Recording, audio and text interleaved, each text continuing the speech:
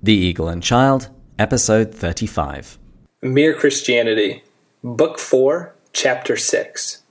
2 Notes.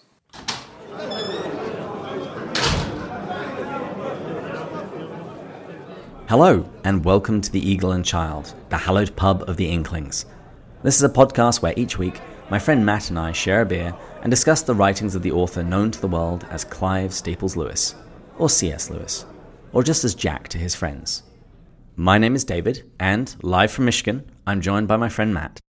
I'm looking forward to another recording session. The podcast continues to be gaining momentum, and I'm finding it getting even more fun. I don't know about you. Yeah, mostly. Yeah, we're starting to get in our groove, and we only have 5 more chapters to go, by the way. We are halfway through Book 4 at the moment. The last chapter, by the way, I was looking, is titled The New Men. That's a pretty cool title. I mean, think of this. You're building this entire, there's probably 40 plus chapters, and the last one leaves you titled New Men. Well, that will be the litmus test at the end of it, because we'll have been doing this for over a year, and so we'll have to answer that question, are we now new men?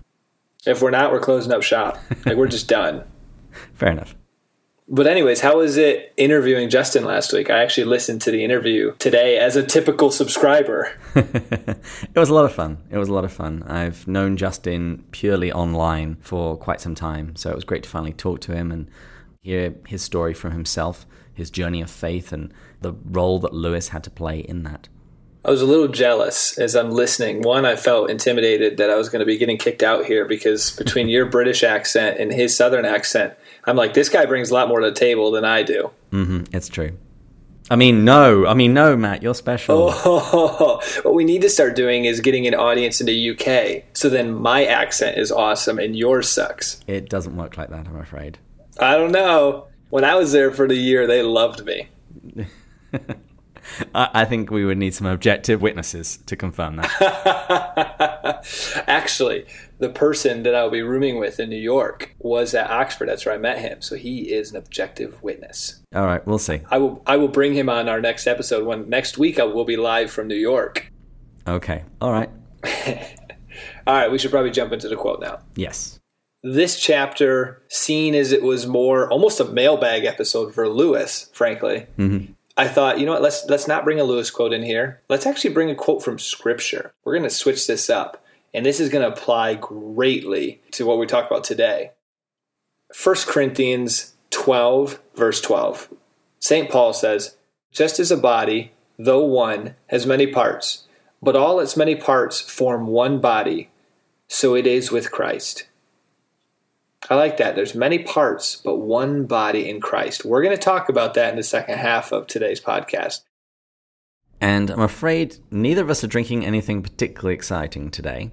I am on tea because I've actually just got off work and I didn't have time to assemble a decent whiskey.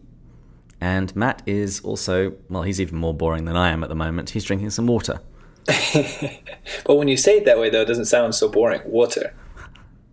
It sounds classier. It still sounds kind of boring. It does. Well, cheers. Cheers. Clink. We said we weren't going to do that. I know. Although you're now starting a thing, so this might be the thing. I had a friend point that out. In response to the contents of the previous chapters, which he read on the radio, Lewis received feedback. And in this chapter, he responds to 2 issues that were raised. The first one I actually found really interesting.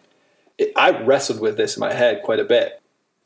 Lewis said that someone asked him, if God wanted sons instead of toy soldiers, why did he not beget many sons at the outset instead of first making toy soldiers and then bringing them to life by such a difficult and painful process? That's a very fair question. When I first heard it, I'm like, that's a clever one. I don't know.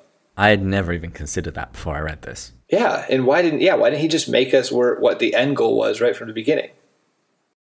The second point isn't put into the form of a question, but it relates to Lewis's comments describing the human race as one huge organism, like a tree.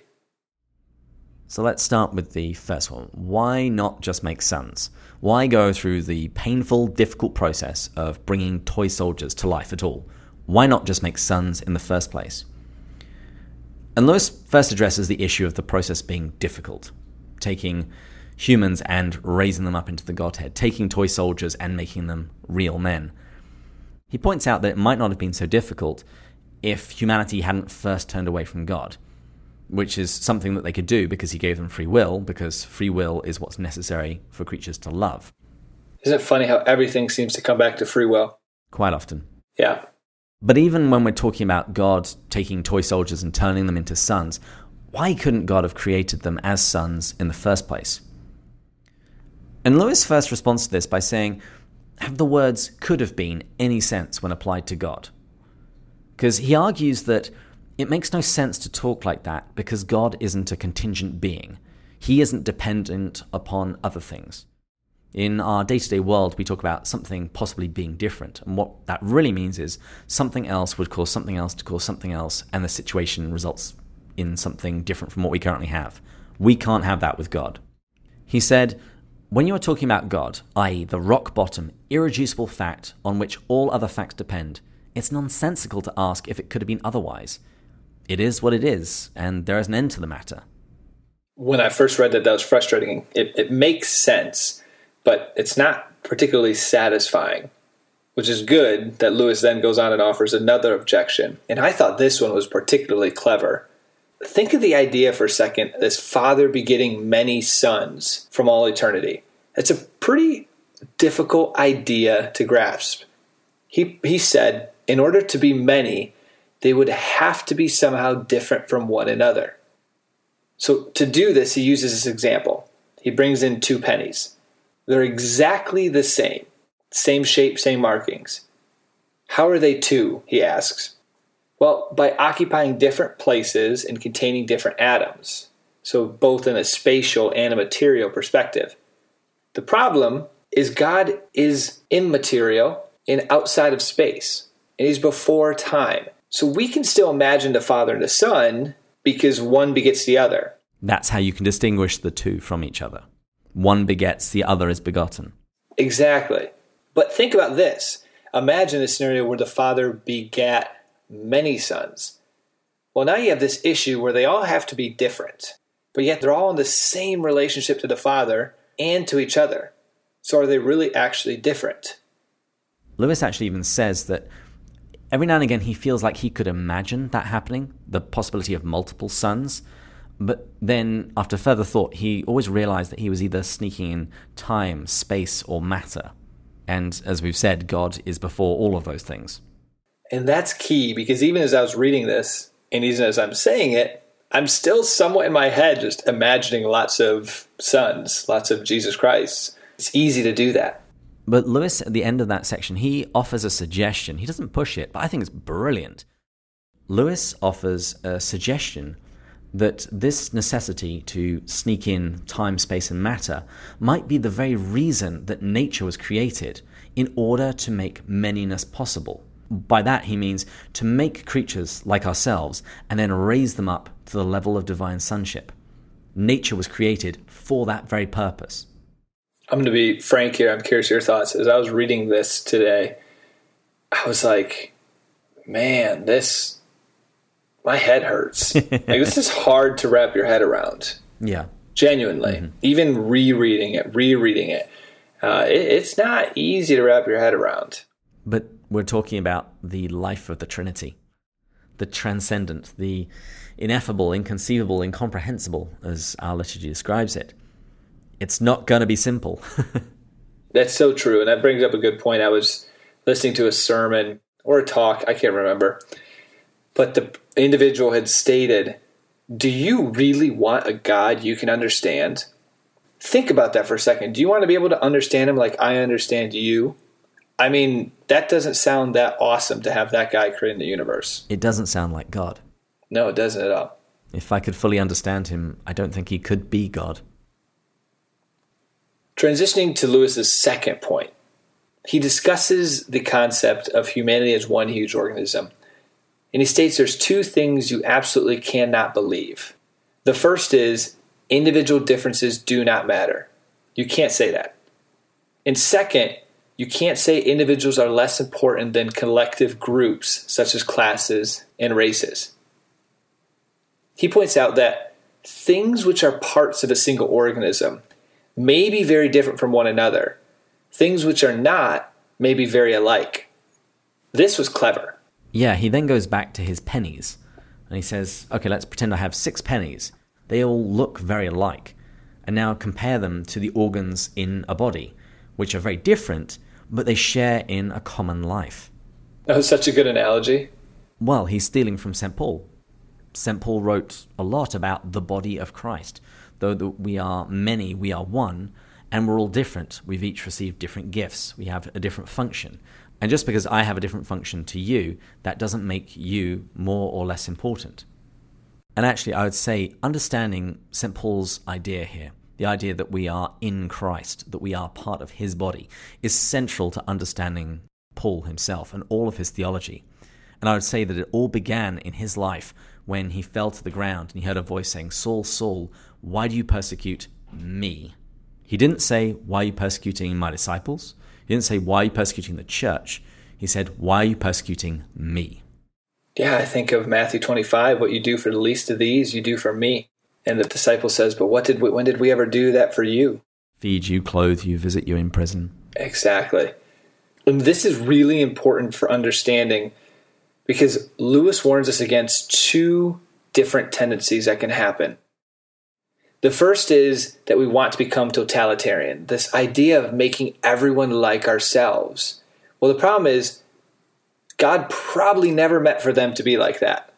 I don't know. I think the world would be far better if everyone was like me. It'd be a far more sensible world. I know. I think that from time to time too, except like me. But isn't that amazing? That's the reason I think that's such an important point is because we do tend to think that. We think they should think like us, they should act like us, they should be like us, and that's dangerous. And Lewis says God probably never meant them to be like that. No. And so we have to cherish that. We have to celebrate other people's differences. And the second dangerous tendency is to become an individualist. So on the opposite spectrum, see others as wholly different from ourselves and therefore ignore their troubles as it's no business of ours. Well, we're all one organism. When we see someone struggling, someone suffering, we should treat it as our business also. They're part of the same living organism as ourselves. If one part of the body hurts, the whole body hurts. That's exactly right. Man, as I say this, I don't do either of those well. I honestly do both of them extremely well in the wrong way. I think everyone should be like me, and I'm very much an individualist. Well, Lewis concludes this chapter by saying that he's pretty sure that everybody wants to tell him which of these 2 extremes is the worst. And he says, actually, I even have that desire myself. But he says that this is the devil getting at us. He wants us to fall into one extreme or the other, whereas we need to plot a middle course. And throughout the Screwtape Letters, which is his book where a senior demon corresponds with a junior demon, this idea comes up again and again. They actually don't care which extreme the humans fall into, just as long as they go to one of those extremes. So how would you summarize this entire chapter in 2 sentences? What did we learn? What did we learn? That God probably brought nature into being in order to draw new creatures up into the Godhead. And point number 2, humanity is one giant organism made up of many parts. Each of those parts is different and important. Beautiful. Now you see why I chose a Paul quote? I got half of it. Bravo, David, bravo. Thank you. Well, now we got to do your review. We're not done yet. Nope. Today I'm reviewing Clumsy Theosis. Cool title. I thought Eagle and Child was good. I do love the title of this podcast. Here's what I wrote. Rochelle is my friend, and I mock pretty much everything she does. However, I always look forward to listening to her podcast each week. Theosis is the term used in Eastern Christianity to describe the process by which we are made sons of God and drawn into the life of God. The podcast is called Clumsy Theosis because our participation in this process is often imperfect and faltering. Each week, Rochelle speaks about some aspect of Christianity and how it relates to this journey into the life of the Trinity. She communicates all this in her own quirky, inimitable style. Most people reading this review aren't able to hang out with Rochelle in person after church to hear her riff on theology over coffee each Sunday. But subscribing to this podcast is probably the next best thing. Jeez, I'm going to be honest. I want to listen to her podcast more than ours. But she talks about the very thing that we've been talking about these past few chapters, about being drawn into the life of God, becoming sons of God. The technical theological term for that is theosis. One of my fears through these last few chapters is it's so heady that people are going to miss the bigger picture, that this point that you just summarized right there so briefly is so critical to the Christian life. It's simply put of participating in this divine life. I mean, that is what it's all about. Yep, Christianity offers nothing else. And ends, guess where this whole book ends? New men. Please feel free to contact us through restlesspilgrim.net and on Twitter and Instagram at Pints with Jack. And we have the winner of last week's competition. If you recall, this was to win a copy of Justin Wiggins's Surprised by Agape. And my bad, I wasn't quite specific enough in the instructions. So we actually have two winners. We have Yuri van Hoof, I apologize for absolutely butchering that name, from the Netherlands, and also Christine Novell from Oklahoma. So until next time, further up. And further in. Cheers. Cheers. Ka-link.